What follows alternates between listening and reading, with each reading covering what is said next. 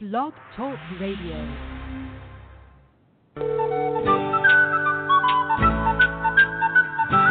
Hello? Hi, okay, you're on. Welcome to the Spiritual Unity Radio Network, a station dedicated to the concept that all manifestations of the divine are equally valid. Join Reverend Terry Power HP, Robin McKean, and all the hosts for programming covering a wide range of spiritual topics, right here on Blog Talk Radio.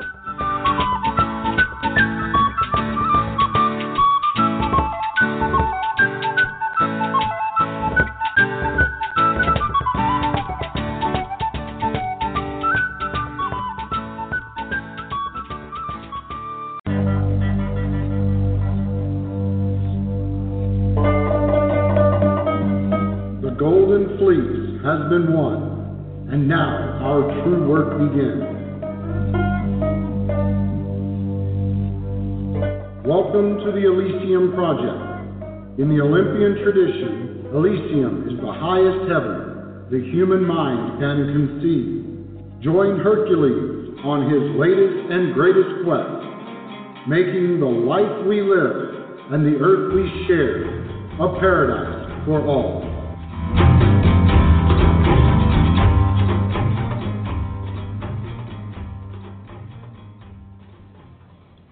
Greetings and welcome to the Elysium Project.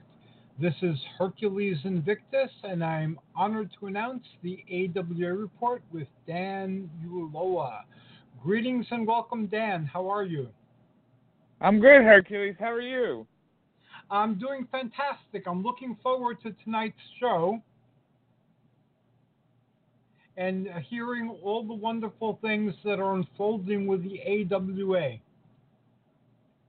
Oh, yeah, I'm glad that, you're ready for it. Yeah, we've been pretty busy recently, but, the news has been especially interesting this week with the Wayfair walkouts, actually. Yes, can you elaborate on that? Because that is very interesting. Yeah, so for those who don't know, Wayfair is a company, an online company that sells furniture, and it seems they had a contract with ICE, the government organization that has these camps at the border that's detaining migrant children in really horrible conditions. And this is a really big issue. This is not, these children are being separated from their parents, and they're basically being held in camps that have been called concentration camps because of how poor the conditions are. So the workers at Wayfair were enraged that their company was doing business with ICE, so they demanded in the letter that Wayfair stop, and the management at Wayfair said no, so the employees at the headquarters in Boston walked out yesterday and staged a very large demonstration, so it was really great to see that.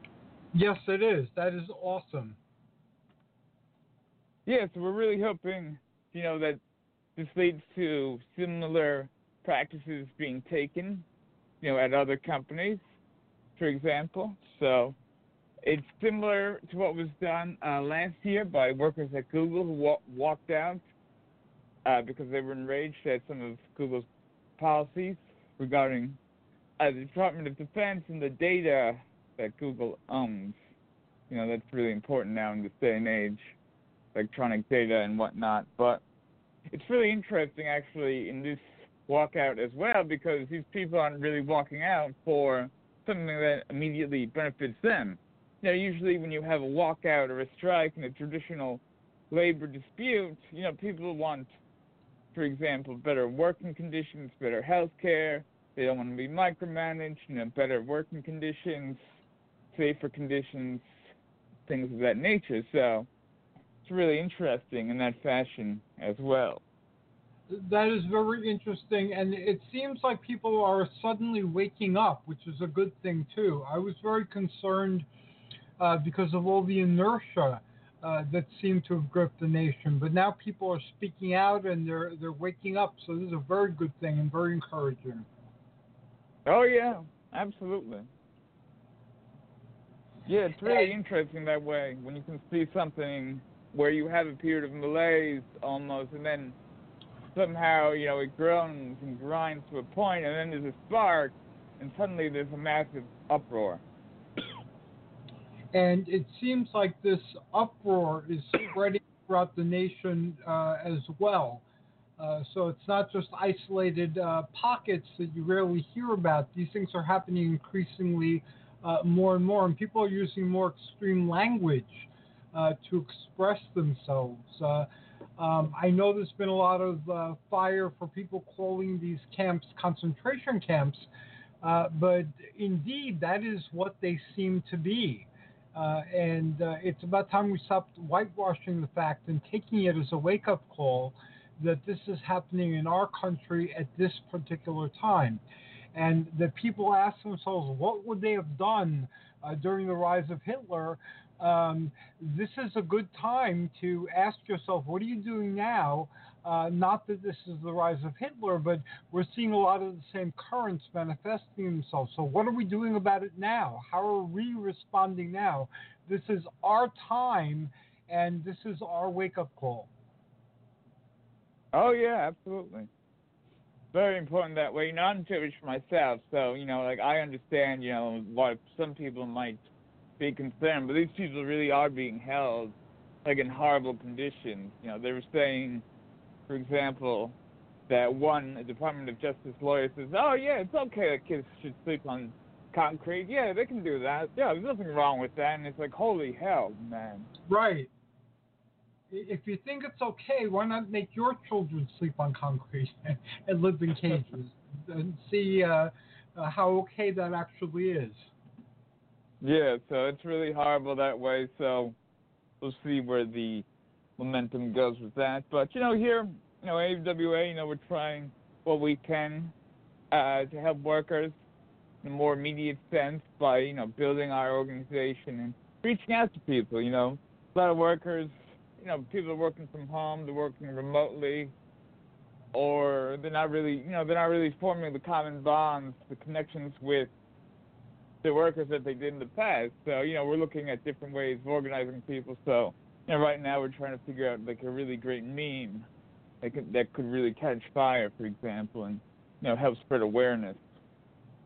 Well, the AWA is certainly spreading awareness about the W-2 1099 controversy or issues that arise from that type of circumstance. I see the state of New Jersey taking a very active role recently in basically trying to remedy that situation, but the remedies are kind of extreme. And actually, although some of them are creating good opportunities for workers, other actions that they're taking are killing small businesses. So it's been a very mixed bag in terms of that particular issue. Yeah, it's difficult that way. This is an issue that does seem to be unprecedented in labor law on some level, which has not really progressed very much in the last 20 years in many ways. And, it's really difficult that way when you don't really understand the nature of these workers, when it is workers in very different situations, for example, that way. And, ideally, we could help both the worker and the small businessman. It'd be a win-win situation, but unfortunately that's not always the case. No, it isn't. I'll give an example. In building my own enrichment business, I took opportunities that were offered by other enrichment businesses. In one of them, I was hired as an employee, and in the other one, I was hired as an independent contractor. So I personally preferred being an independent contractor because this helped me build my business. And the person who was hiring me was very open with everything, including the 1099 versus W-2. What happened was because of somebody that he subcontracted business with, not something that he was doing, he was forced to hire everybody as an employee. So that did not serve my purposes because of what I wanted to do. So I had to draw back my participation because I don't want to be an employee. I want to build my business. So being an employee doesn't help me at all.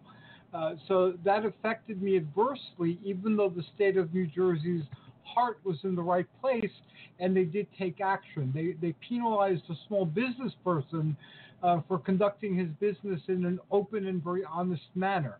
So I don't think that was their original intent, but that was the result of their recent actions. And it affected me as an independent contractor and as a local business owner as well.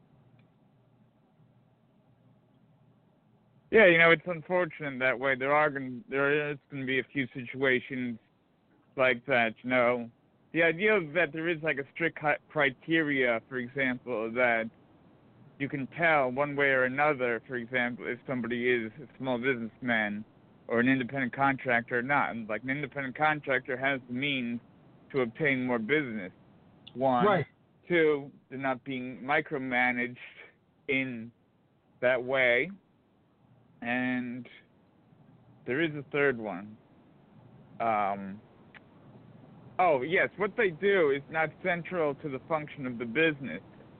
Actually, so that's like a big one. So actually, I was talking to somebody who's has some experience researching the law, and there might be an interesting legal precedent we can use there in terms of fighting this.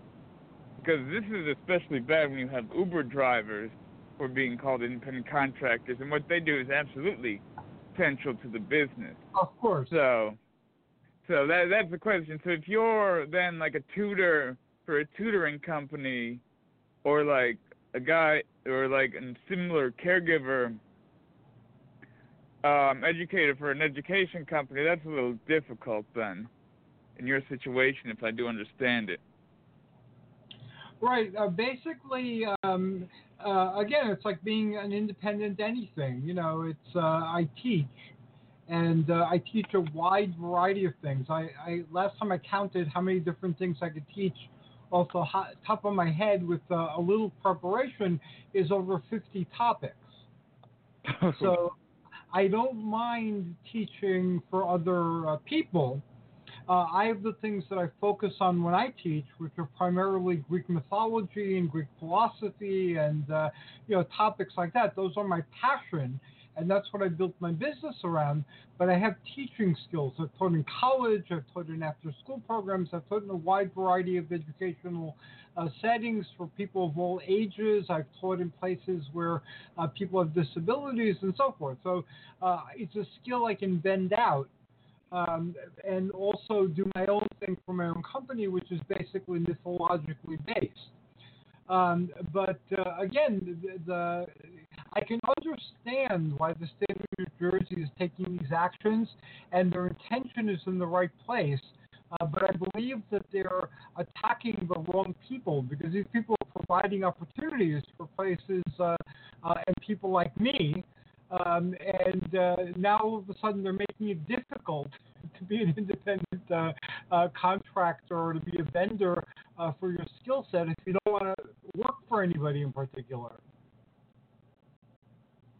Yeah, these are the questions that we're going to have to deal with, as a society, as we go forward, in the gig economy, it seems we're going one way or another. It is difficult, for people. People do enjoy the independence. The people who are able to make it at the top rung of the gig economy, they are the ones with good clients. They're able to set their own hours. They're able to negotiate as a small businessman does with another small businessman, not as an employee is ordered around by an employer as one does in a traditional business setting. So that's a difficult point. Oh, it is a difficult point, and for someone like me who's been around the block for decades, and I've had my own focus on PBS with the Department of Labor in New Jersey and with the Department of Employment in New York, and I've been on Job Tasks, which was an official DOL public broadcasting project here in New Jersey. I don't want to be an employee. I had to be an employee because of the changes in the economy until I figure out what I would like to and what I can do. But I've done that and been there for many decades. So this is a new chapter in my life. It's becoming increasingly more difficult to establish a type of niche. I believe that the gig economy is a good thing if you understand it and if you can make use of it, because it gives you freedom that you don't have as an employee of a company. And even though I'll accept employment gigs, because that's the system they have to pay me for my services, I certainly don't think of myself as an employee anymore. And so it's very challenging, and in a way, like all challenges, it is good because it stretches my thinking. It forces me to think new thoughts and to try new things. But again, part of me, it's like I'm 60. I really don't want to be more creative than I already am, because I'm phenomenally creative. And because you vend your writing, like I vend my teaching, I'm sure you're confronting a lot of the same challenges yourself. Yeah, so I myself, I'm in the gig economy, in learning like the nature of how to do this and how to get to the top of it. And it is quite a learning process for me. I didn't expect initially to try to be like a small businessman. That seemed to be somebody who's in tech or something, but it's for everybody. And because there are great advantages to it, there is this class of people who are making good money, who are able to like work remotely, travel, work from South America, Asia, and still make good money, for example. But they're able to do it, one, because they understand what they're doing. And because they understand what they're doing, they're able to educate themselves on how to market themselves as small business people. They're able to set themselves up and properly with a small business and network to get the proper counsel from a lawyer, perhaps, an accountant especially, and to, meet people in the field and negotiate subsequently with a potential client as a small businessman who can subsequently command a good rate. That's the catch. If you're able to get a good rate, if you're able to make a good deal, then it's great. Then you're great and you're at the top of the economy. But a lot of these companies are take it or leave it, here's the money, that's it. So that's the difficult point. When somebody doesn't respect the work you do and says something like that, or they similarly don't value it, and it's very difficult that way, and because there's so many opportunities like that subsequently masquerade themselves as these great opportunities to help you be your own business and be your own boss and be free, but you can't be that free with so little money, not in this day and age. Correct. It has been a remarkable journey with this gig economy. I remember the last time I focused primarily on being an employee. I was working for a community college in Pennsylvania. And when I was initially hired, it was for a family literacy program and then for a workforce development program.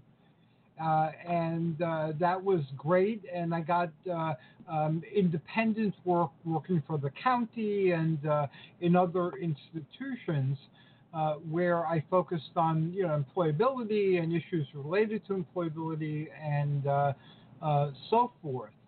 And that was the last time that I basically took that particular track, and I was moving already towards being an independent contractor and being a small business owner.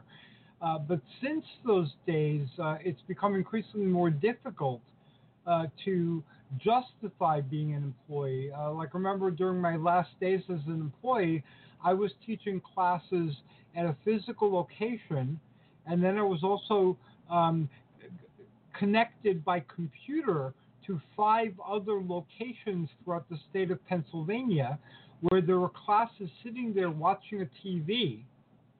and I would have to watch the monitor for questions that they had and answer their questions. So I was actually teaching 5 classes simultaneously. And I felt that that was wrong because, again, they were hiring me to do it, not paying me any extra money. And normally they would have had to pay 4 other teachers to teach this material. So it's very disturbing how that started to go. And that's what got me thinking that in addition to the other business ideas that I had that I actualized, like at the time we owned a collectibles store, and we had all sorts of workshops and activities related to the collectibles and metaphysical topics in our Barbarian Bazaar. That's what we called it at the time. It Nice. seemed basically it seemed wrong to have one person teaching 6 classes simultaneously without any extra remuneration, and that 4 or 5 other people lost the job because I was sitting there teaching it in person and with a computer. Yeah, that is really bad that way when you have that type of situation. That's the problem. It's like we have the gig economy on the one side where we have people scrambling to try to beat small business people, a small class that's greatly successful, and on the other side we have a lot of jobs where you're being squeezed. You're being micromanaged. You're being given way too much. Be given the tasks of 2 people, and you're made to feel bad if you're not working hard enough, if you're not like excelling so greatly. And this actually brings me to a great topic, because this is what I'm actually writing a book about, like how all these issues are connected. Because like you're saying, you're working for what, like a public program teaching, and they probably didn't want like to fire those people, but they had to because of budgetary constraints. Now, why are there budgetary constraints? Because a small class of wealthy individuals do not want to pay taxes, and they're able to manipulate the system towards that end. And they have a company, and they'll squeeze that company for profit at the expense of the consumer, and at the expense of the worker, and at the expense of the taxpayer, quite often. Right. Because then we don't really have a progressive tax system either. So, I'm writing a book here, showing how all these issues are connected. I was just at the pharmacy the other week, and here I was, I'm waiting for my prescription, and a guy starts yelling at a clerk. Now, usually when you're yelling at a clerk, maybe 1 in 10 times it's the clerk's fault. Somebody could be new, or maybe they're just overworked because, they're working too much because they need to pay the bills, because they're not really making good money, or their manager is similarly stretched and really couldn't train them. Or there's a corporate policy that's really designed to squeeze the consumer, especially at a pharmacy where the drugs are astronomically high. And the problem with insurance, it can be really difficult, especially if you really need that drug. So, all these issues are connected. We need to show people that they're connected. So I'm writing a book towards that end. With, that is awesome. Part of that. Thank you. Yeah, so writing about these experiences that I've had, dealing with the economy, my experiences in advocacy as well, fighting for healthcare reform, fighting for 15 an hour as well, and then, here, this analysis of these issues. So we'll see where it goes. Knock on wood, it'll go well.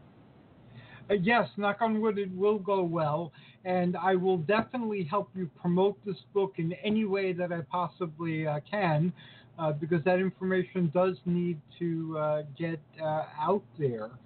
And times are changing, and what I found in my work with the Crystal Public Library, different things at different times, was that a lot of people who had secure professions that they had spent decades achieving are now finding themselves out of work.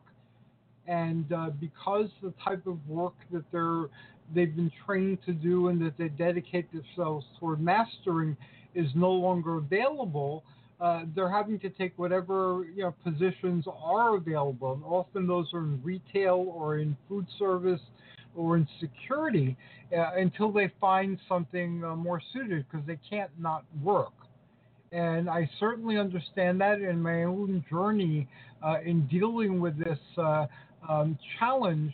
I've been there myself, and that was a very eye-opening experience, because I was doing things I haven't done since I was a teenager, essentially, before I even had a profession. So I can sympathize with all the people who have to take that step. But it's very demeaning, and it really doesn't lead anywhere. So you have to give that up at a certain point and think of something else. So the AWA is doing an awesome thing by focusing on the needs of people in the geek economy. And you're a very bright and thoughtful individual. You're very dedicated to humanity and to people achieving a state of independence within whatever economy presents itself. So I'm very honored to be part of the AWA's mission. Oh, well, thank you, Hercules. You always have very kind words that way. I'm embarrassed now.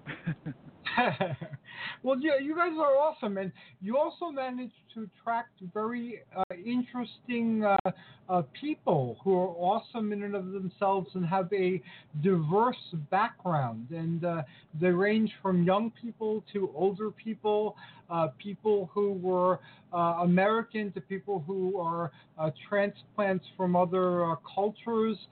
People who were organizers in unions, to people who are dedicated to their career. So the AWA actually encompasses and represents a wide variety of perspectives.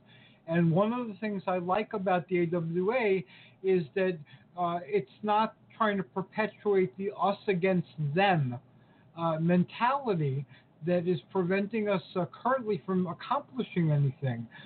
It's looking to find ways of working with people in different types of situations to solve actual problems rather than take certain stances. And that is awesome.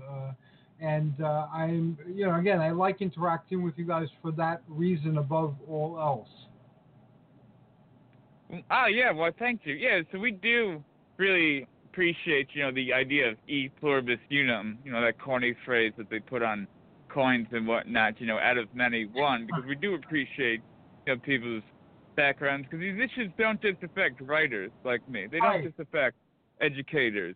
They don't just affect dietitians that we have. It's not just labor organizers who understand these issues. It's everybody from many walks of life that are really understanding these issues. Because, this force, I call it hypercapitalism in the book to distinguish, how different it is now and how rapacious the system has almost become. Now, it's affecting all these professions. People used to think, oh, no, I have my degree from college. I went to college. I work hard.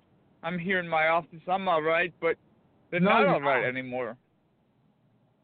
No, you're not. So that's on TV. We always do that.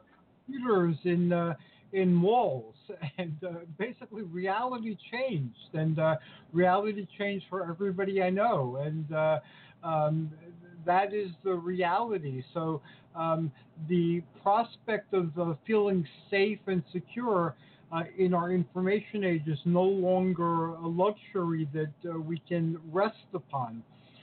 We don't know what's going to happen tomorrow.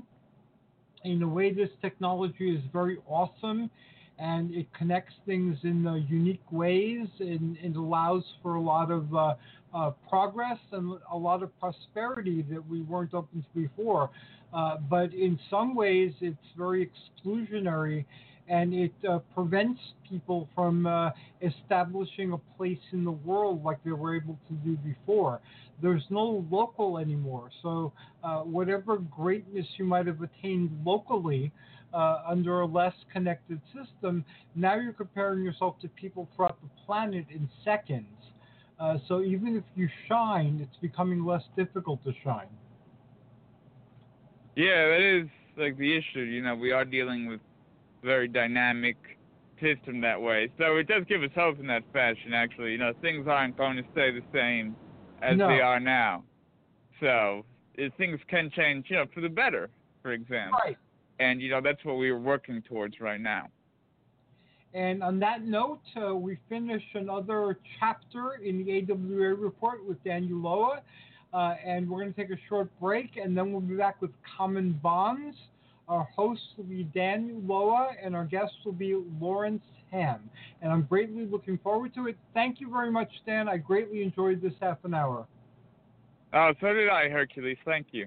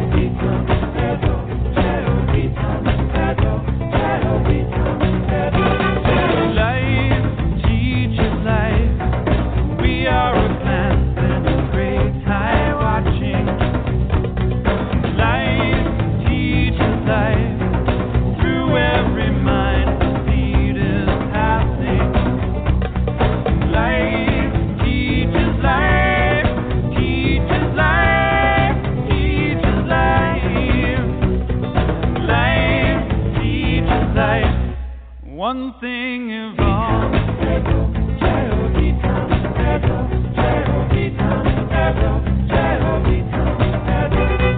Strand in the web of all existence, revealed in the joy of a midnight kiss, spanning the centuries of starlit distance.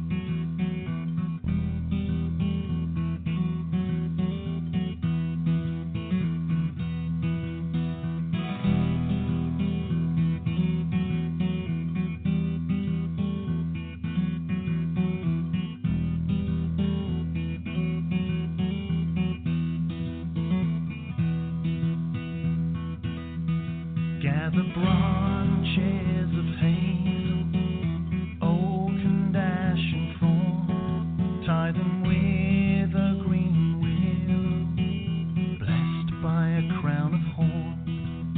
The corn headless before us falls down to the side. Weave him with thanksgiving, place the corn inside. Hello. Hello. Give thanks to our mother and the green man of the spring. Thank the goddess of harvest. Thanks to the fallen king. The three men from the west, their fortunes for to try, and they did all agree. John Barleycorn must die. Oh, wicker man, like a mighty God you stand. You are guardian of our land. Take our prayers, oh wicker man. Oh wicker man, oh wicker man. Like a mighty God you stand. You are guardian of our land. Take our prayers, oh wicker man.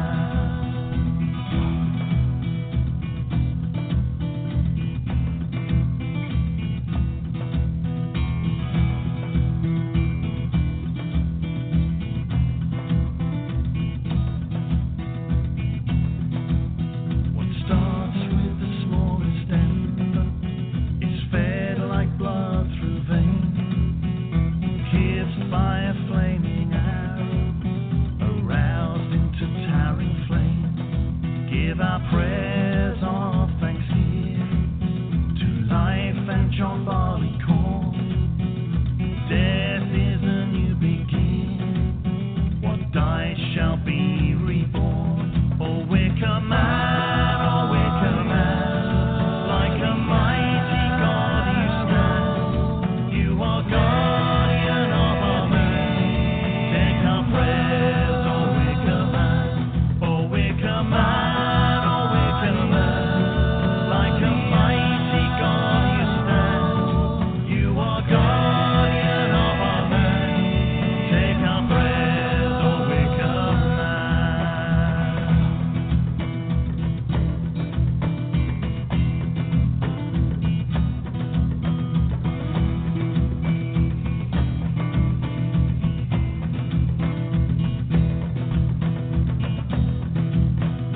Can you hear the chanting to the sound of pagan drum?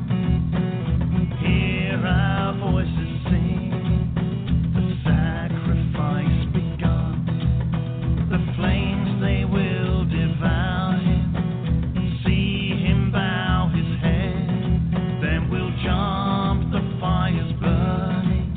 The wicker man is dead,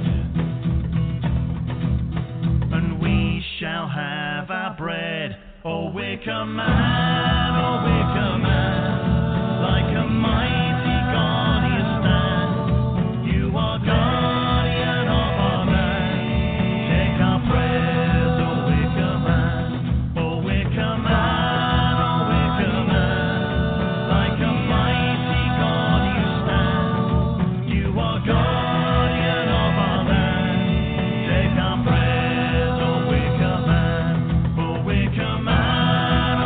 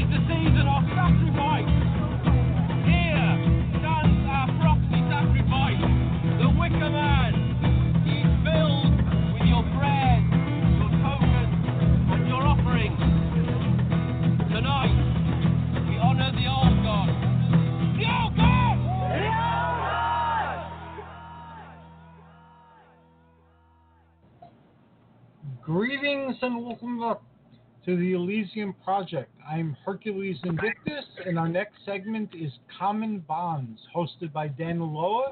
Our guest today is Lawrence Hamm. Greetings and welcome to the Elysium Project. Good evening. How are you? Doing awesome. I spread the scepter to Daniel Ulloa, who will now interview for the show.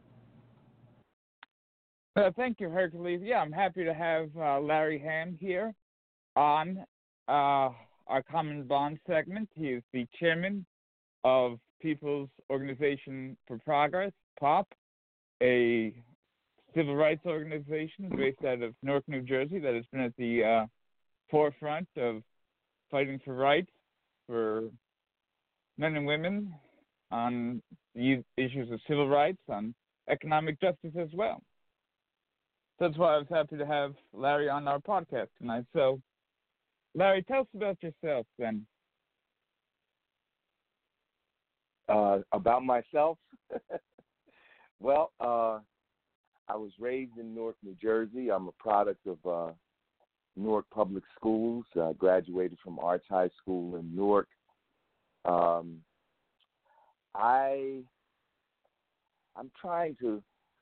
I didn't come out of a political family. I came out of a pretty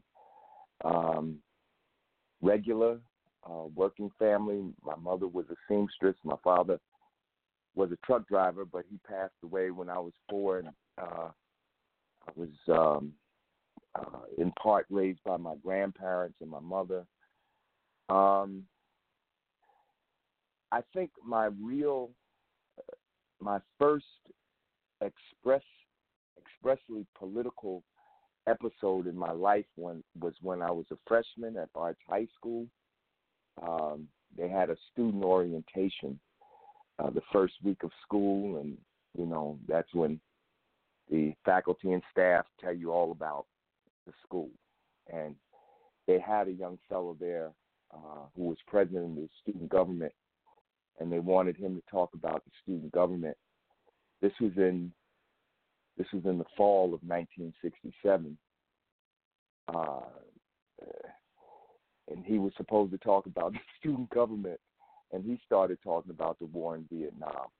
Now, I was only 13 years old at the time. I didn't know a damn thing about Vietnam. I did know something about race because the rebellion in Newark, I lived in the middle of it when it erupted in 1967. So I knew a little bit about race, but I didn't know anything about Vietnam. So the student government president at Arts High School started talking about Vietnam, and the principal stood up and told him to only talk about the student government, and he continued to talk about the war in Vietnam. And the principal and the student government president got into a fight on the stage in front of the freshmen the first week of school at Arts High School. And that made me want to join the student council. And eventually I became the student government president at Arts High School. It was called mayor, like the mayor of the city or the mayor of the school.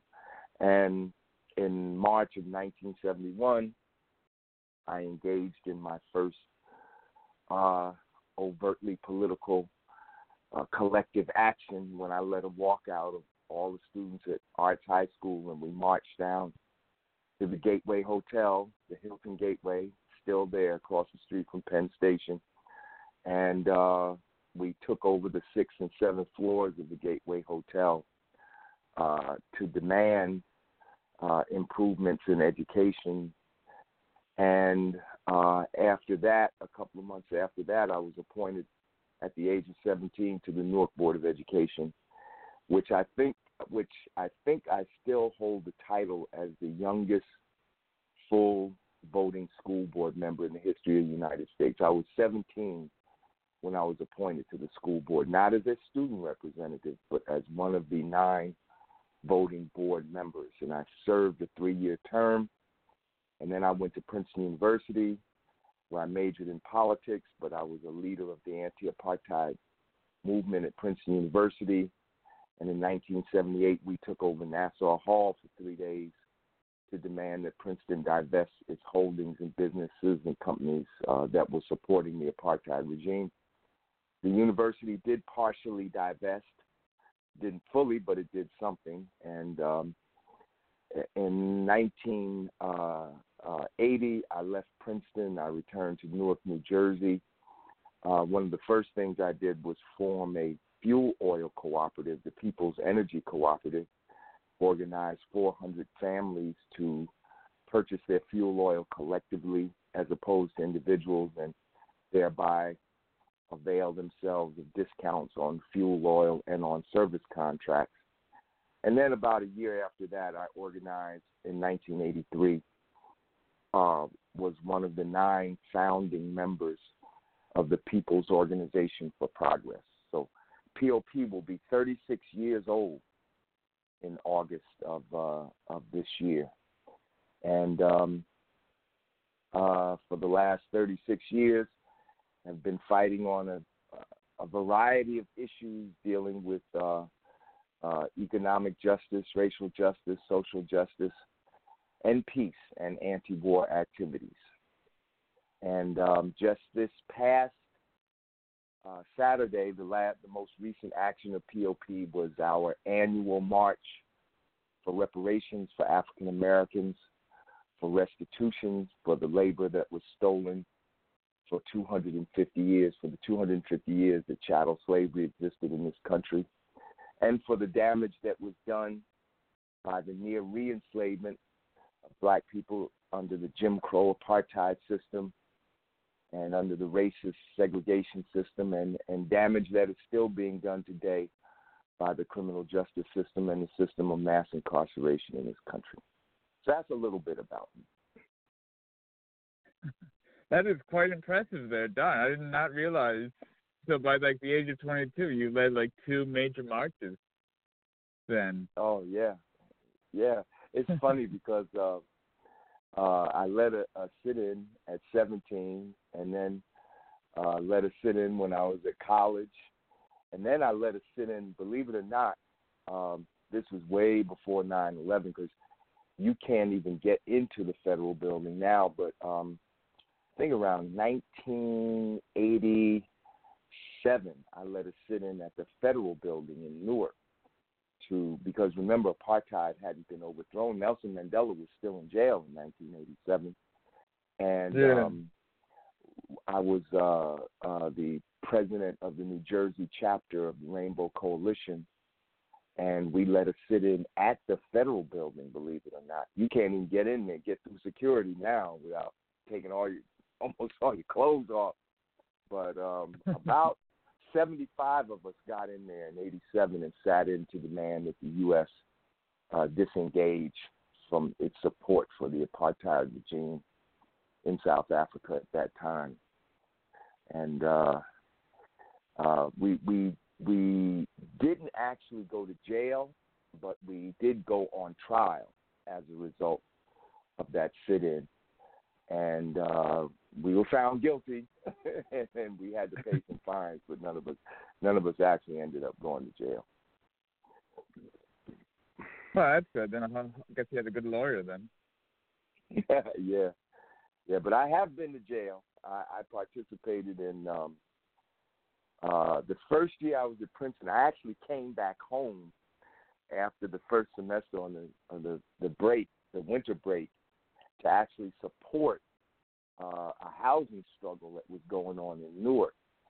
And we raised so much sand at the city council meeting that I was actually arrested at the city council meeting and put in jail, the Newark City Jail, and had to go on trial, and was found not guilty. The judge said that my constitutional rights were violated, So I have been arrested and I have been in jail. Well, this is for a good cause then, the great tradition of civil disobedience. Mm-hmm.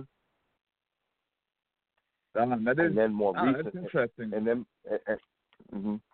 more recently, it's not a major thing, but more recently, I actually had to go to court in Montclair because every year in Montclair they have a 4th of July parade. So when POP marches in the parade, instead of singing the Star Spangled Banner, we march and, whatever the cause is for that year, end the war in Iraq or out of Afghanistan or Trump must go, I have my bullhorn. And one year the police actually tried to stop me from using the bullhorn. I had to go to court. And, again, the judge threw out the charges. They had charged me with disturbing the peace or something. And I actually went on trial there, but the judge threw the charges out. So in that case, I didn't have to go to jail. Well, I'm glad for that then. That's interesting. Mm-hmm. Then I guess you really have been fighting for a whole range of causes then, from civil rights, apartheid. It's so interesting now looking back on it, how large, that fight was and how overreaching it was, that almost every tactic possible had to be used because it was so endeavored and so embodied in that society. Yeah. For example, that everybody Yeah, I'm agreeing with you, and I was saying, yes, that the anti-apartheid struggle was probably one of the best fights that I was ever engaged in, because in fact, that struggle was able to bring so many different groups of people together. It wasn't just black people fighting for other black people in South Africa. It was really, to be truthful, of course, black people were at the center of it, but, it was a multiracial struggle, and even at Princeton, one of the reasons our movement was successful at Princeton was because, in fact, we had built a broad multiracial coalition to support apartheid. When we first started protesting, people would curse at us and throw their sodas on us, like fountain sodas in the cup. We'd be outside protesting, and when they walk by, they throw garbage at us and stuff. Oh. But by the time we met, and call us niggers and all kind of stuff like that. This is at Princeton. Yeah. But by the time we made it to our senior year in 78, they did a poll, and 55% of the students supported, the struggle against apartheid, supported divestment. But that was because we had a movement that had been going nonstop for the 3 years previous. It didn't happen by magic, and we found a way to build bridges, with other people. Other people were, through that struggle against apartheid, other people were better able to understand even their own struggles through the struggle against apartheid, because there were students from other oppressed minorities that were there at Princeton, but there were also white students there who were from working class families.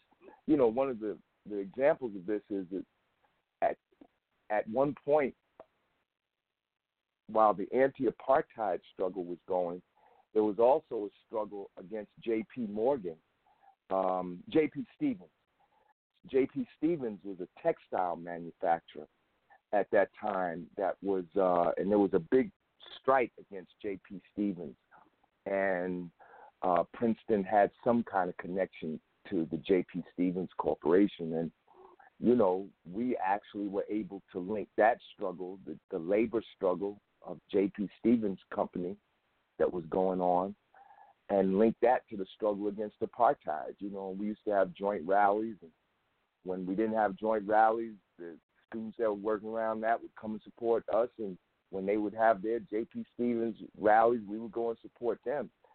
It was one of the best experiences I ever had in my life, and I've been in a lot of struggles. I've been in the movement for almost half a century, 50 years, and I'm telling you, that was one of the best struggles, because we were able to unfold how the system really screws everybody, Yeah. No, that is great then that you're able to do that, like build the broad coalition and show people, how these issues really are connected. For example, it isn't Right. just like one thing over here that affects one person and there's no repercussions. All these issues are really entangled on some level. Right. That's absolutely right. So, it's really interesting. So, could you tell us about some of the fights about more geared towards economic justice then that you've been involved in? Right. Well, POP led a 381-day protest. We protested every day at the beginning of the downturn of the economy in 2008 to kind of mirror what happened in Montgomery. You remember during the Civil Rights Movement, Rosa Parks got arrested and there was a Montgomery bus boycott. That lasted for 381 days. And so being inspired by that, we started a 381-day campaign for jobs, peace, equality, and justice. That's what it was called, the 381-day campaign for jobs, peace, equality, and justice.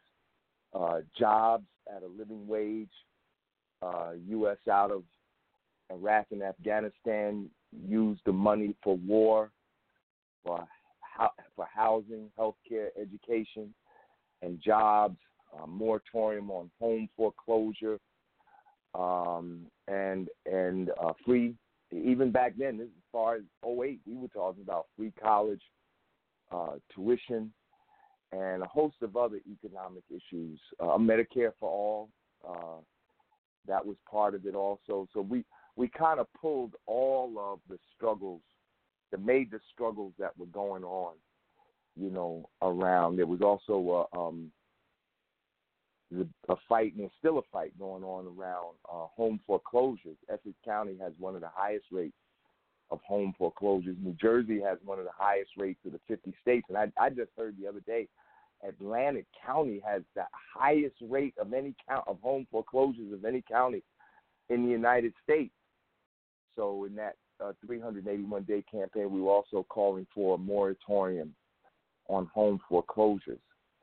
So we would protest in front of the Essex County Courthouse every day for 381 days. And when we got to the 381st day, we actually decided, it was already like October something, and the election of 2008 was like a few weeks away. So we just said, hey, we'll just go 400 days. We'll take this right up to Election Day. And that was a really big campaign, because what we would do, we would ask different organizations, labor unions, churches, student groups to each pick a day and come down and protest with us. And they did, like Charlie Hall's labor union, the retail workers. Oh, nice. Oh, yeah, Charlie Hall's a good guy. Yeah, he brought his union down a couple of times. Some of the pastors, Bill Howard from Bethany Baptist Church, he was the pastor at that time. He's since retired. He brought his whole congregation down. In fact, on the anniversary, the 100th anniversary of their church, their way of celebrating the 100th anniversary of their church was to come down and protest with us during that 381-day campaign. But that was a major campaign. And also recently on April the 27th, we had our second annual demonstration on free college tuition and an end to student debt. We had one last year. The first one was in April of 2018, and the second one, and this is something we're going to do every year. Number one, because it's a just demand, and because students are really being priced out of a decent education, or if they go to college, they end up becoming indentured servants. God, for undergraduates, yeah, owe $50,000, $100,000. You'll be working till you're dead, trying to pay off that loan. And also it really is ridiculous that way. Yeah. Like yeah. the way the system And is also, designed, because then, like Navy and the Department of Education is like subsidizing these astronomical prices. Right. Right. It's really unjust what's being done, and it's really, going to have a major effect on the lives of all of. It's already having a major effect. Like they just did a study. The economy is suffering because people aren't buying homes. People aren't buying homes because they're paying off their student loans. I mean, my daughter, I have 3 daughters, all went to college, all graduates of Rutgers University. But the last one that went to college, I had to mortgage my house twice, to get her through college, and ended up ultimately selling the house. But before it was sold, I had to take out all the money I had invested in that home here in Montclair. I had to use it to pay for my daughter's education. People should not have to mortgage their homes to pay for their children's education. It's just wrong. And more recently also, speaking of Charlie Hall, POP went down to, I think that's Pennsauken, where the nursing home workers are struggling for decent wages and working conditions, and we joined the picket line with them. POP frequently, I shouldn't say frequently, but periodically we join picket. When we're invited to, we will go and join the picket lines of workers that are on strike. When the Verizon workers were on strike in Newark, we picketed with them a number of occasions in different buildings. When Verizon was still in the building on Broad Street, we joined their pickets down there, and when it was up here on, I think that's University, the big building on University, we picketed there. So, we've been involved in struggles for higher wages for working people, for living wages, for an increase in the minimum wage. We certainly have supported and have participated in demonstrations for 15 minimum wage and a union. So we've always tried to link the struggle for racial justice to the struggle for economic justice, because we think that's what Dr. King was trying to do at the end of his life. Oh, absolutely. That's why the Reverend Barber, there's great talk about how he's trying to revive the Poor People's Campaign that's made various strides towards that end, largely in his own North Carolina. But the movement is growing, and he's like a great speaker that way, actually. I saw him speak earlier this year. I remember the first time I saw him was when I was a delegate to the Democratic National Convention last year. I supported Bernie Sanders, and I was a delegate for Bernie Sanders to the Democratic National Convention. And the first time I had ever seen Reverend Barber speak was at the Democratic National Convention. I'm telling you, that made the trip worth going because I was not enthused with what happened at the Democratic National Convention. But when I heard William Barber speak, and when I was in that packed Wells Fargo Convention Center, when he spoke, I'm telling you, that made the trip. I said, I'm glad I'm here just for this, because everything else, I was disappointed, but that made the trip. And he's a very inspirational leader, William Barber, and he's doing the right thing. Somebody got to say something for poor people. A lot of people talk about the middle class, but very few, and the middle class should be talked about, and working people should be talked about, but there are like more than 40 million people in this country that are living in abject poverty. I'm talking about below the poverty level. I'm not even talking about the people that are at and just above the poverty level. That might be another 30 million. But there are 40 million people living in abject poverty in this country. And, they don't have many advocates. They don't have many advocates. But I'm glad that Reverend Barber has started the New Poor People's Movement. And I have been to some of their meetings, and I have been to some of the demonstrations that they've had. Not just me, but People's Organization for Progress. Oh, yeah, that's great then. Yeah, he has made some strides in really building the cause and showing people how this is really needed and linking it, to the civil rights movement, of the 1960s, led by Dr. King. So it is interesting to see as, various gains are made. But, that's the thing, like we work towards these issues, and it's really difficult, sometimes when you have to fight little issue here, little issue there, whatever is like in the news sometimes. But Right. tell us then, like if you were able to like describe a society that you would want to see, tell us about that then. Well, I think that the society, I would like to see the United States become more like the Scandinavian countries, like Denmark and Sweden and Norway, where the people have among the highest standard of living, the most liberal in terms of wages and working conditions. They are taxed at a higher level, but their taxes cover, things that the people need, like health care and education and so on and so forth. I would like to see us move in that direction. A shorthand would be to say the U.S. move towards some type of socialism, but people have so many preconceived notions of socialism. Sometimes I'm almost reticent about using the word lest I feed into their false concepts of what that actually is. That's why, like in the Constitution of the People's Organization for Progress, we actually don't call for socialism, but we call for what Dr. King said, radical redistribution of power and wealth, and a radical restructuring of our socioeconomic system. Those are the very words that Dr. King used in his book, Where Do We Go From Here, Chaos or Community?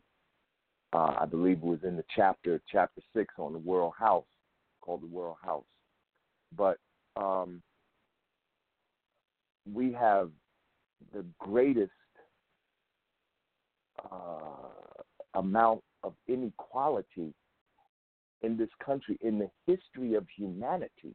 There's never been a gap as wide between the rich and the poor as there is between the top fraction of 1% that holds most of the wealth in this country and the lower half of the population, some 170 million people. It's crazy that 3 men in the United States could have more wealth than the lower half of the population, which would be like about 170 million people in the United States. We have 330 million people in the United States, but 3 men have.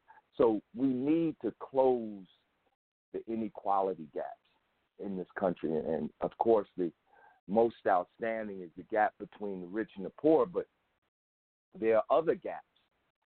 Even within the working class, there are disparities in wages between what women make and men make, between what white working people make and what black working people make, and Hispanic people, and so on and so forth. So all these gaps need to be closed, and we need to work toward a society where people really are empowered. We need a radical change in our political system. Recently, the word oligopoly has come into the public discourse, but this country has been,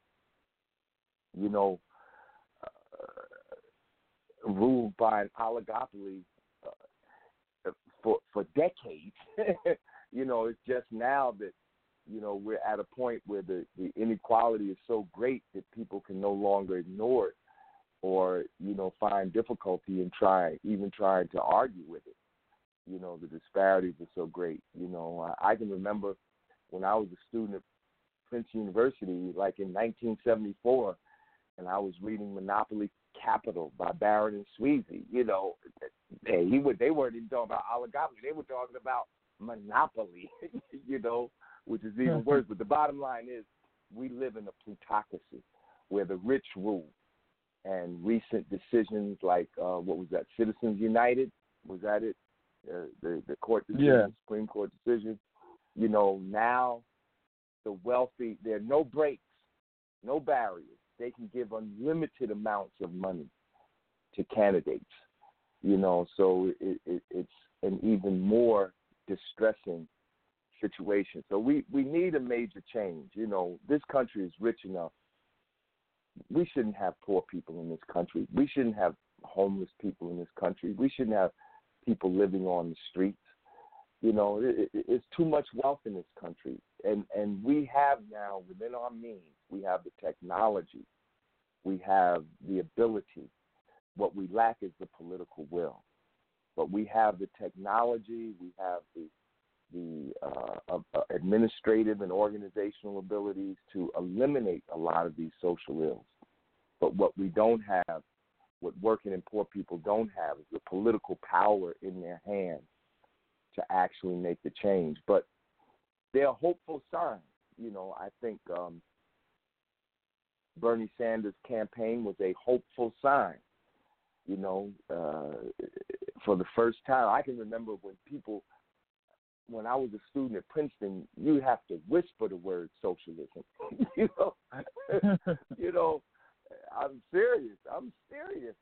You would have to be a pretty bold fellow to stand up in a political science class and say, I'm a socialist, because you were setting yourself up for a bad grade if you did it, But now, because of Bernie's campaign in 2016, he's opened the door to the discussion. And look at now. The campaign is already, the debate was tonight, the first round of Democratic primary debates. And,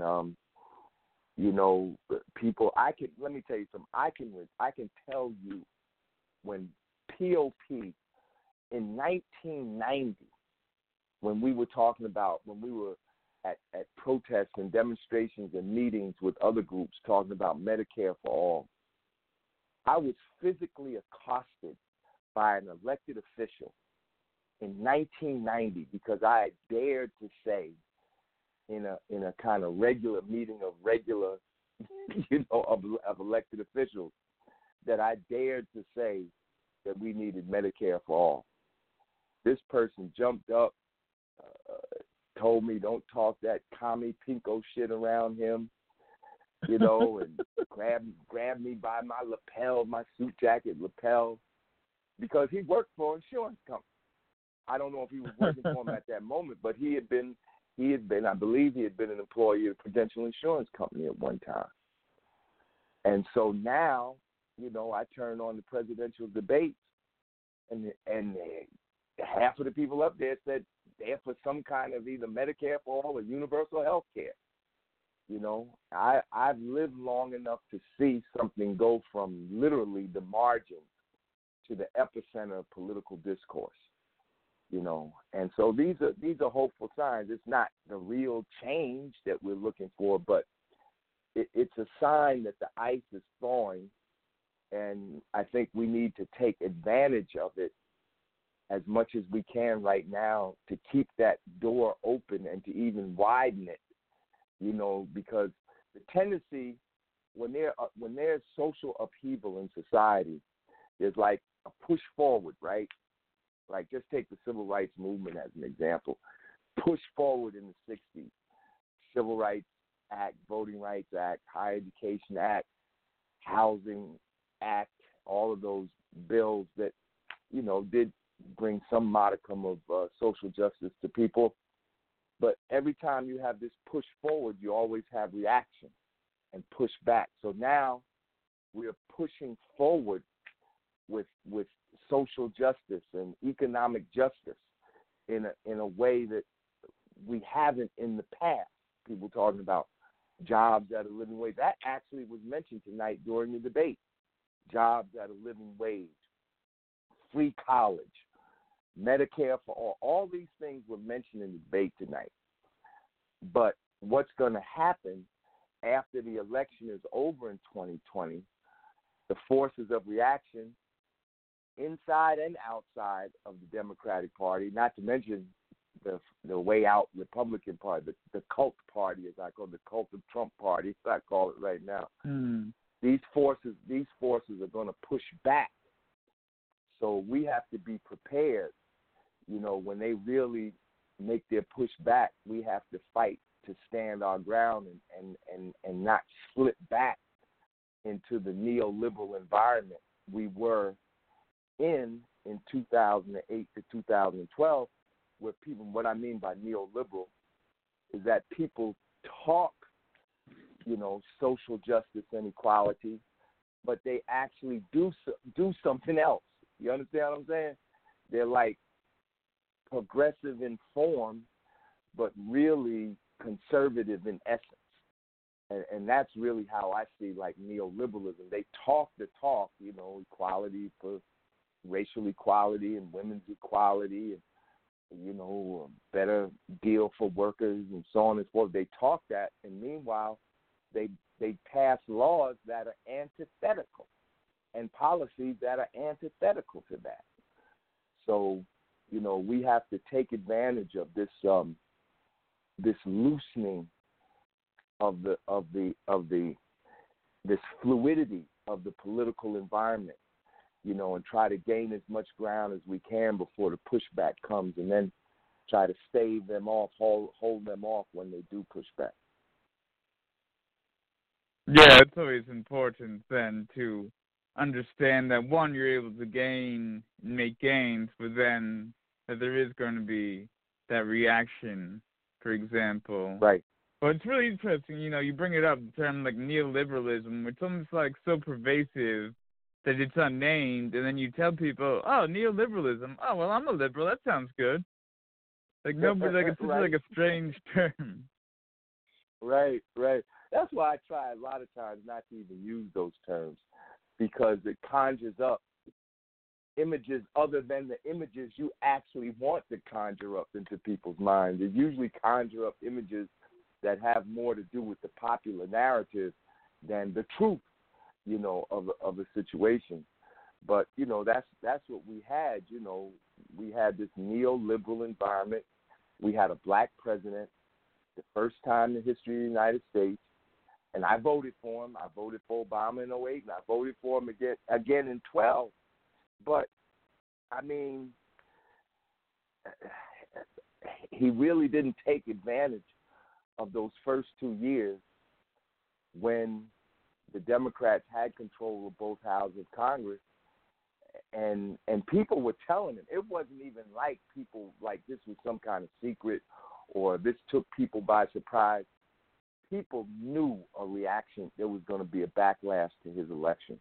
There were all kinds of articles that people were writing in the Times, the Washington Post, Atlantic Magazine, and others, that whatever Obama was going to do, he needed to do in these next 2 years because there was a backlash. And that's exactly what happened. And the Democrats lost control of the House and the Senate. And then we lost the election, or we could say the election was stolen. Either way, it's not a Democrat in there now. It's Trump, a fascist, or at least a neo-fascist that's in there now, and we've lost the Supreme Court. I mean, not that we had it, because, Mitch McConnell wouldn't even give Merrick Garland a hearing because they did not want a liberal majority on the Supreme Court. And you see the damage that court has been doing every day, starting with the Citizens United, which we mentioned a few minutes ago. But, and we have an opportunity, I think, to move in a direction where the country was kind of like in during the Roosevelt administration. That's why the environmental policy that the left is putting forward, and I say that in the broadest sense, the Green New Deal has the words New Deal in it because that harkens to the New Deal that folks got under Roosevelt, and to pull people out of the depression of the 30s. We're in a kind of parallel situation now, and we need to really take advantage of it and try to push this thing in as progressive as direction possible, for the election of 2020 and beyond.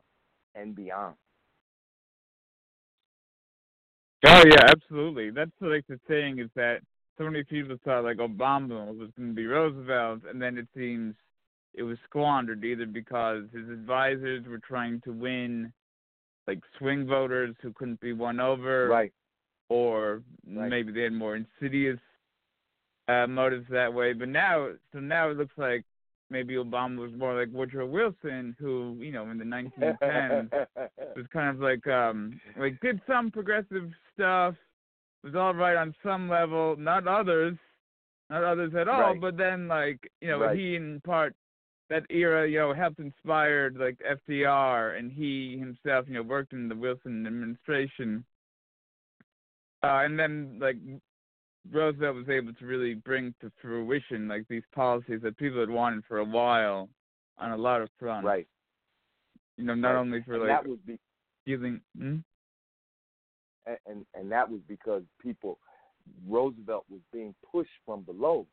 There was a really burgeoning union movement, trade union movement, particularly in the industrial sectors, the CIO, and other movements. There were a lot of mass movement going on, pushing Roosevelt as well as, his own leadership going in that direction.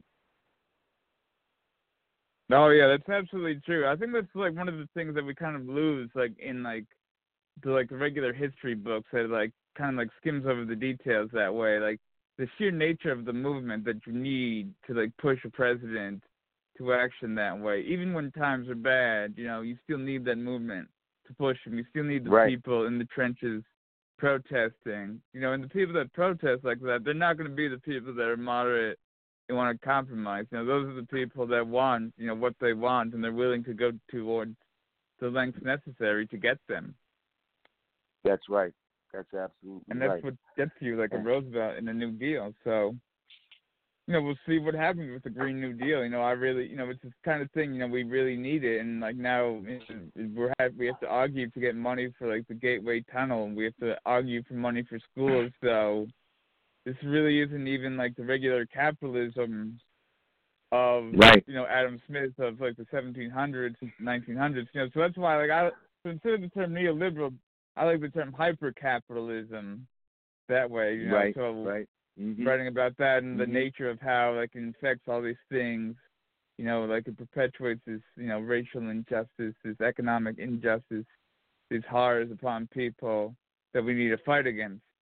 The term to say like, what we're in favor of, the socialism term is becoming really popular now, but then, it is, some people it is that the scary is socialism, that brings to mind, Stalin's gulags or Chairman Mao in his Red Book and, like legions that way, which is like completely ridiculous compared to like other things when you have like, you have like Sweden then would be a Scandinavian country with social democratic principles. They still produce Volvos and Swedish fish and IKEA.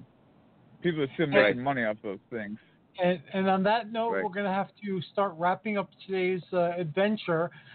This was a phenomenally interesting episode, and I'd like to see it continue. Larry, you're welcome back whenever you'd like. Thank you. Tap into what you're doing? How can they learn more about you and all the things that you're involved with? Right. Well, one way would be the People's Organization for Progress. We meet every Thursday at the Abyssinian Baptist Church in Newark. Every Thursday at 6:30. Abyssinian Baptist Church is at 224 West Kenny Street in Newark, New Jersey. We meet every Thursday. Our meetings are open, so people who want to work on some of these things we're working on are welcome to attend. You can go to the POP website, which is www.njpop.org. You can go to the website, or if you go on Facebook, there's the People's Organization for Progress Facebook page. People can go to my Facebook page. My Facebook page probably is more up to date than our website, unfortunately. But under Lawrence Hamm on Facebook, and people can call to find out what we're doing at the moment. They can call the People's Organization for Progress at 973-801-0001,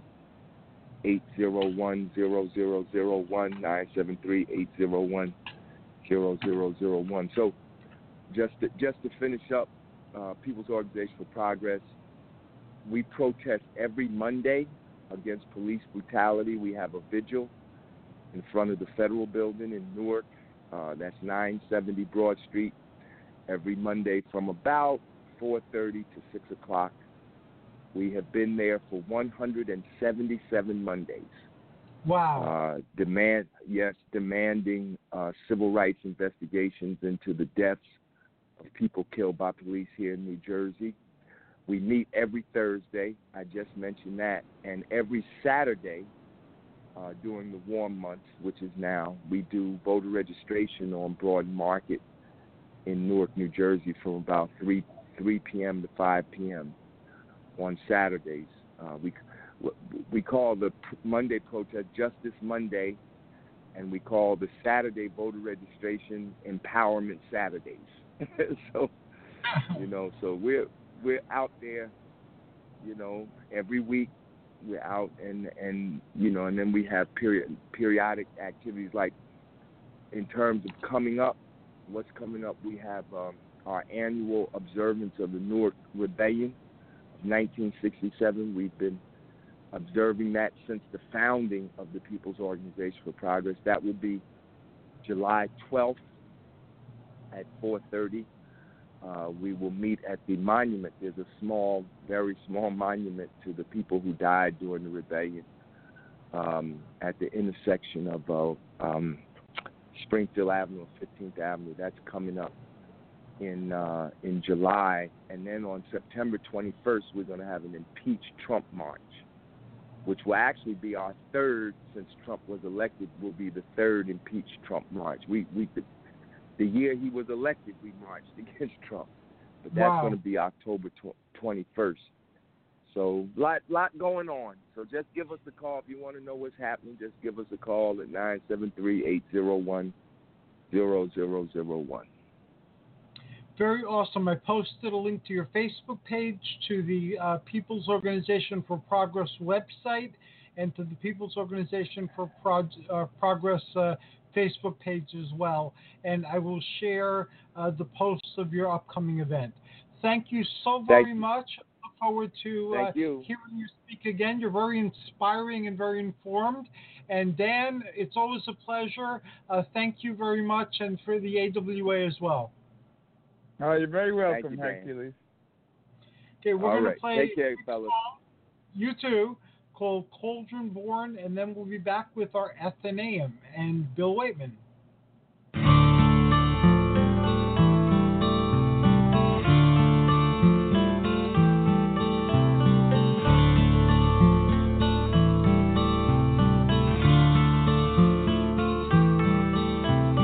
Sunset, moonrise, and see how the land is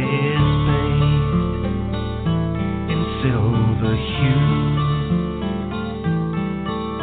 You feel so lonely.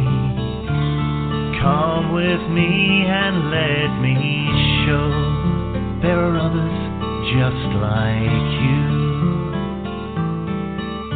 who feel the powers of earth, sea and sky, of dragon and fairy and shades of the night. Hear the call of our ancestors of blood and bone, of womb and tomb and standing stone. Lady, stir your cauldron well, chant your words and sing your spell. Deep within this darkened hall, hear the goddess Caradwin call.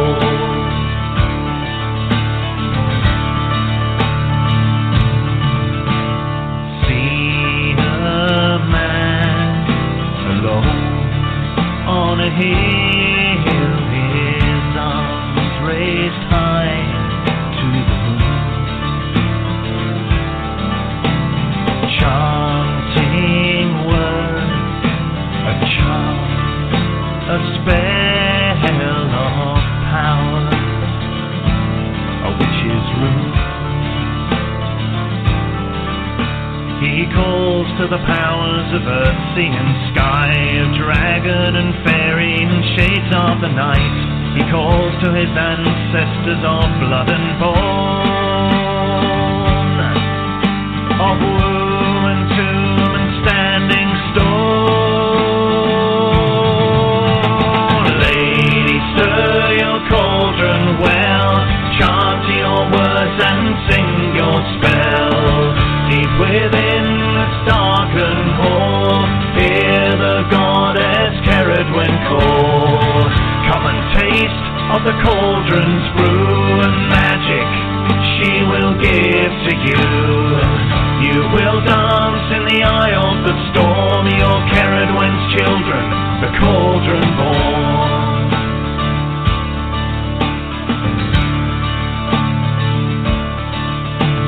A charm of silver, the gypsy said when he was just 17. Your future I'll tell you, every thread and turn is there to be seen. She took his hands, tracing the lines, searching for patterns and looking for signs. Your life a construction, one day you will see. Through the illusion and into the dream. Lady, stir your cauldron well, chant your words and sing your spell. Deep within this darkened hall, hear the goddess Ceridwen call. Come and taste of the cauldron's brew and magic she will give to you. You will dance in the eye of the storm, your Ceridwen's children, the cauldron born.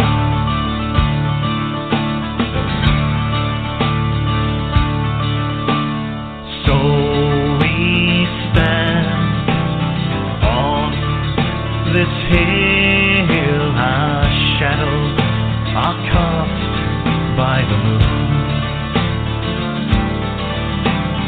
chanting words, our charm, our spell of power, our witch's rune. We call to the powers of earth, sea and sky, of dragon and fairy and shades of the night. We call to our ancestors of blood and bone, of womb and tomb and standing stone. Lady, stir your cauldron well, chant your words and sing your spell. Deep within this darkened hall, hear the goddess Ceridwen call. Come and taste of the cauldron's brew and magic she will give to you. You will dance in the eye of the storm, your Ceridwen's children, the cauldron born. Oh lady, stir your cauldron well, chant your words and sing your spell. Deep within this darkened hall, hear the goddess Ceridwen call. Come and taste of the cauldron's brew and magic she will give to you. You will dance in the eye of the storm, your Ceridwen's children, the cauldron born.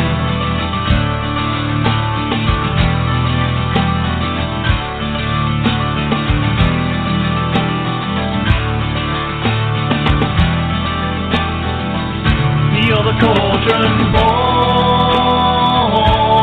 cauldron born. We're the cauldron born, cauldron born. We're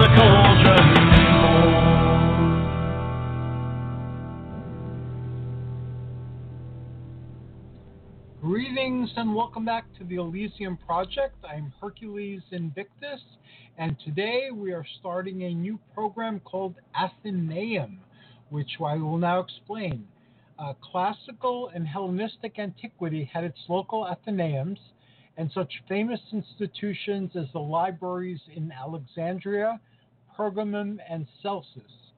The library, as an institution, has grown beyond its archaic royal and religious roots to meet the ever-changing needs of humanity's unfolding development. Libraries continue to serve as vital cultural hubs of learning and leisure in our local communities and in our emerging global culture in the virtual world online. Some of our Age of Heroes initiatives, most notably the Mythic Adventure program and our Career Center, have been hosted by libraries, as have many of our workshops and cultural study groups. Our ATHENAEUM show will focus on the reinvention of local libraries and other community-based learning centers in this age of information. And I can think of no better guest to have launch this initiative than Bill Weightman, who is a legend in the field of workforce development. He has compiled and organized and shared much of the information upon which many of our current endeavors are based. And he has been like a prophet crying in the wilderness about how the coming of AI will affect us in the very near future. So welcome, Bill. How are you? I'm doing very good. Thank you. It's a good night, and I'm glad that you asked me to come on. Yes, I'm looking forward to our AI show, which will be launching very soon, where we can deal with this topic in depth. But it's a paradoxical topic because the world is embracing all of this progress and the AI and the library initiatives I'm supporting also embrace and encourage robotics and artificial intelligence and coding. But I agree with you that this hasn't really been thought out very well. And the impact of AI will be very great, and it's already affecting us. And I've been following your thoughts on this very closely because you're a pioneer in very many areas, and you're an awesome individual and very visionary. So I would like to cover that aspect of AI here on the Elysium Project and on our other shows. So why the cause for concern? Well, I think AI has a great chance of eliminating a lot of jobs on the world stage and in our country in particular. Can I give you one example that I got out of MIT today? A lady had a research project. She wanted to study the job of a mold maker. In my lifetime, I've actually developed apprenticeships for a mold maker. But as she got into the project and she started using some techniques like a 3D computer, is that right? A 3D printer. 3D printers. She could make the product that this man spent hours and hours and hours on.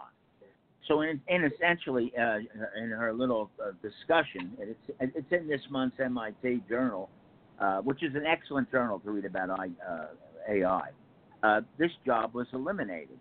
And so much is going to dramatically change. I mean, let me give you an example. We're talking about politics. Right now, Taiwan is doing a study on participant lawmaking, and they're using artificial intelligence to push it through. So they're actually presenting, somewhat like China does, they're presenting ideas into Taiwan and to get people to support those ideas.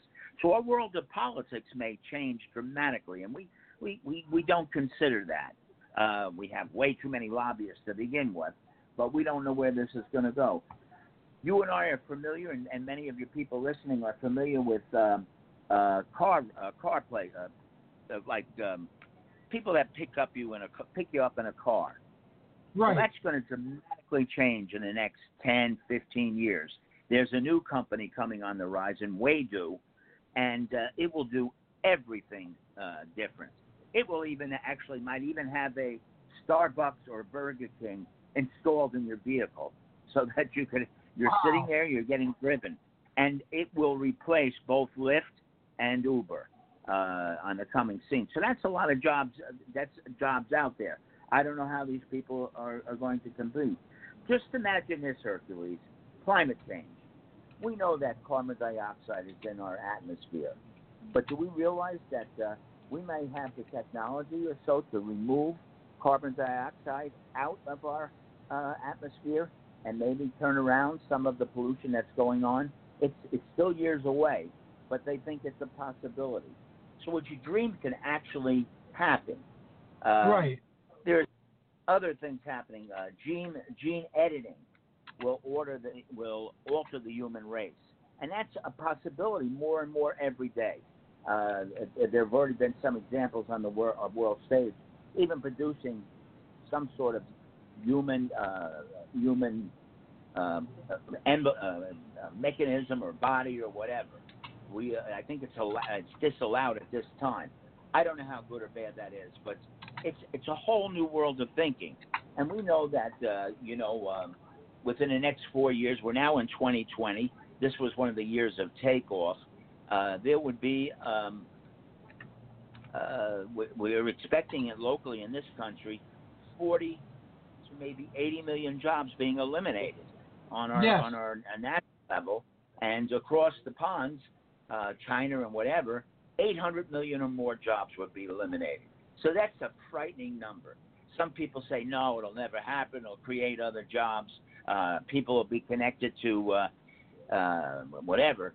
But there's a belief on the horizon that these robotic trends and whatever, they have all the skills now in a way to replace us if that was even possible. I mean, it makes the Twilight Zone seem, distant, but the Twilight Zone wasn't all that far off. These things seemingly becoming more possible. And it's in every industry without a doubt. The medical industry, pharmaceuticals, they'll be able to do, there's estimates now that they'll be able to do, develop pills for rare diseases, and it goes on. I'm not a fan of this, but I'm reading that they will replace meat without the cow. I don't know what. I've heard of that too. I thought you brought up on that. That is both exciting and scary. It is scary. Everything is. If we're not too careful, the fight of the robots can take us over, and all these things together. And one of the things that really bothers me. We talked last week about STEM. It's not only STEM. It's the science, technology. Give me an E. Whatever. Engineering and math. Engineering and mathematics. Our engineering population is shrinking. We're not producing the students for these kinds of fields. And I don't want to, when the space race happened when we were little kids, and that all came to fruition with the CNN now is showing almost every other night the landing on the moon. The kids in science increased at a college level and at a PhD level. And that's not really happening. I talked about females and males with you last week. 53% of all college graduates are now females.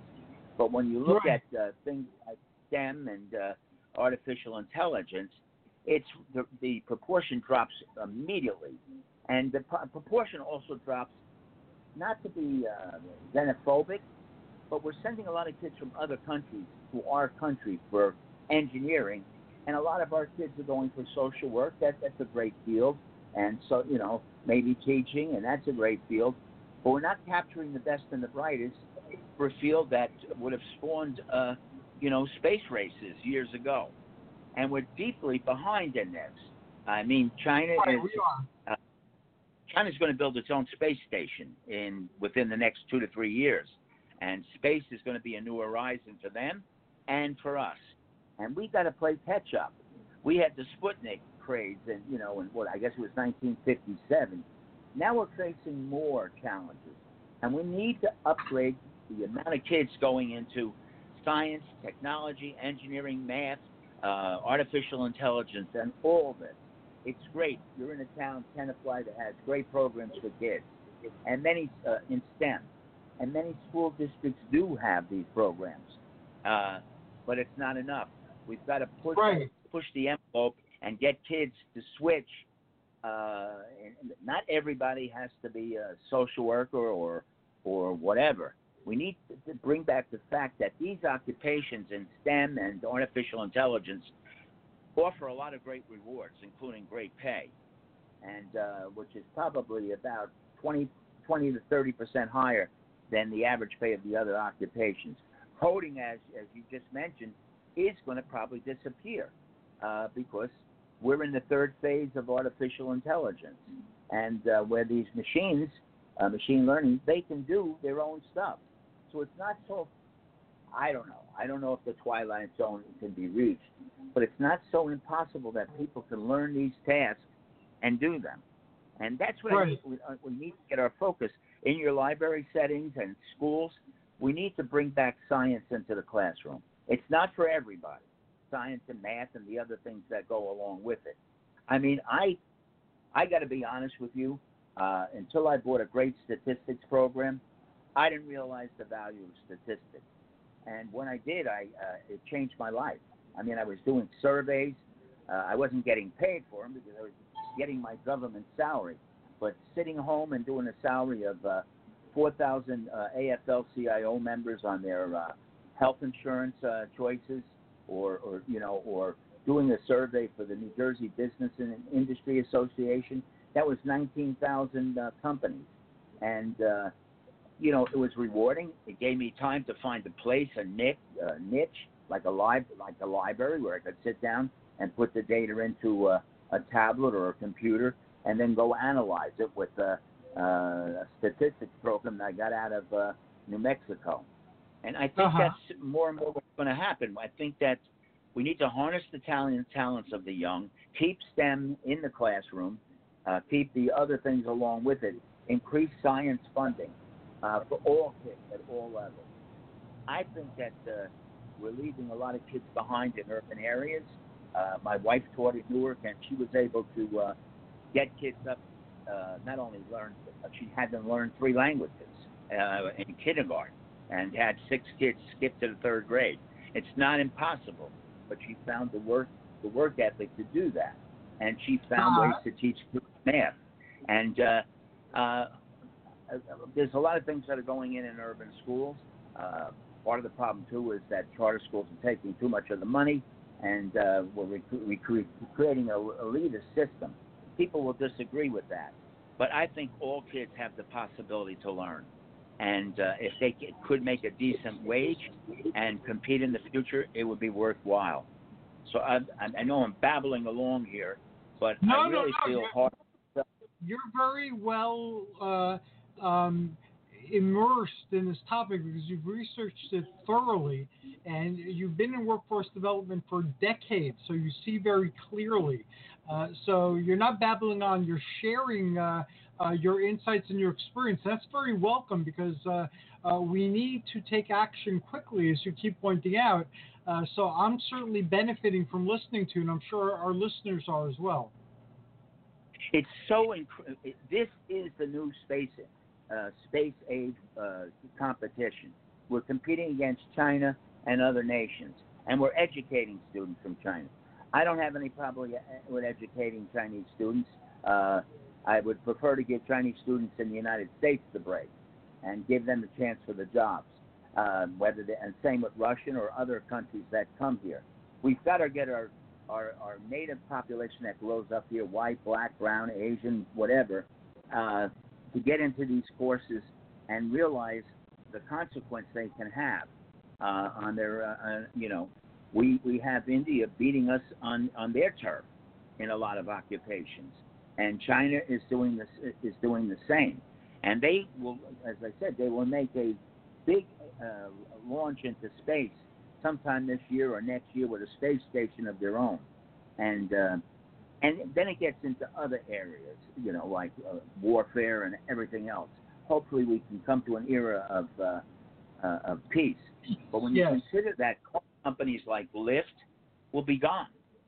They will be outdated. There will be totally free driverless cars. Not only that, Hercules, there'll be driverless trucks.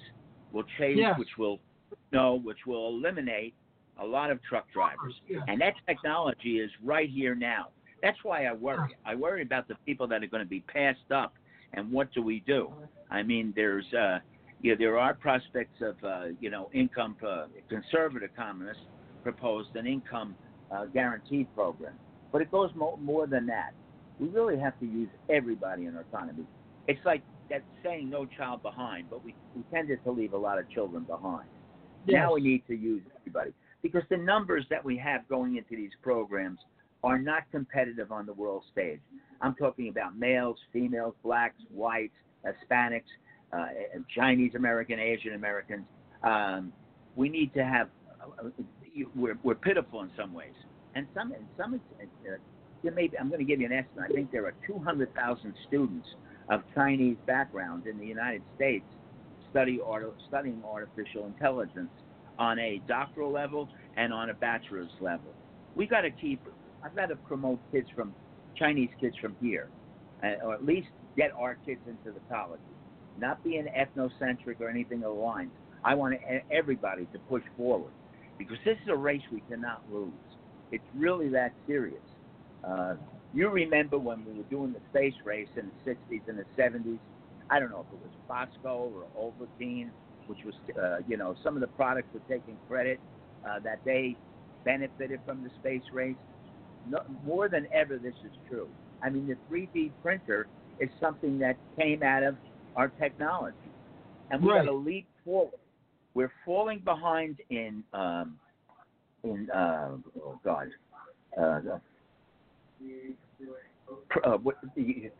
to do projects where you get a grant or an honorary, a plate or whatever it is.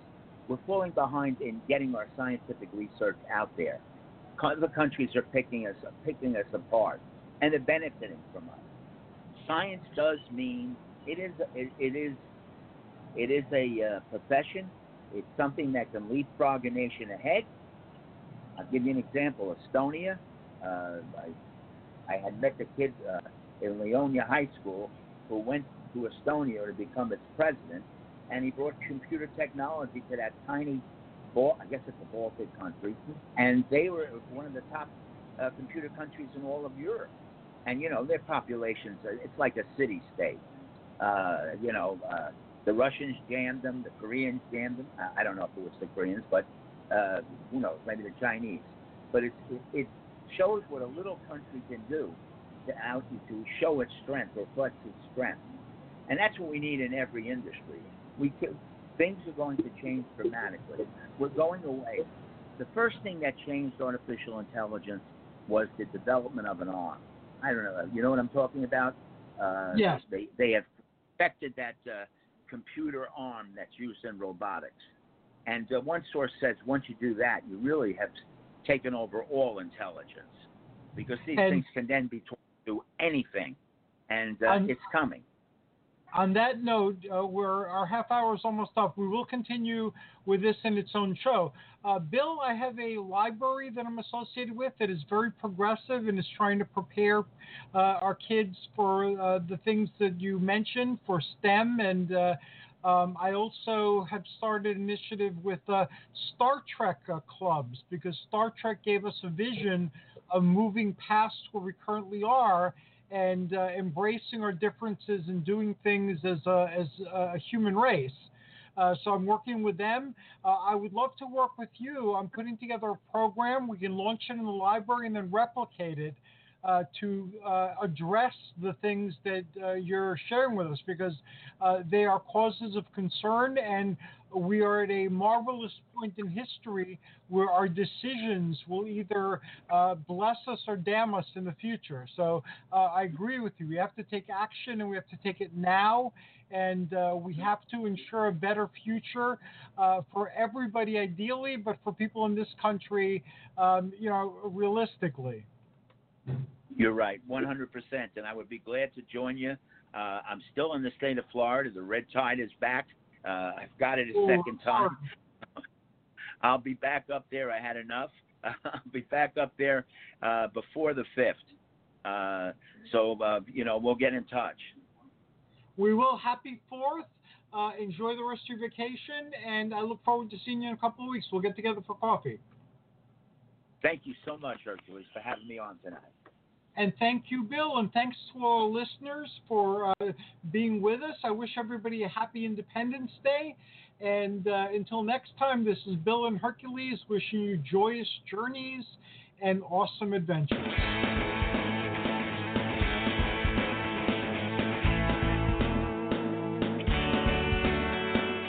Thanks for listening to the Spiritual Unity Radio Network.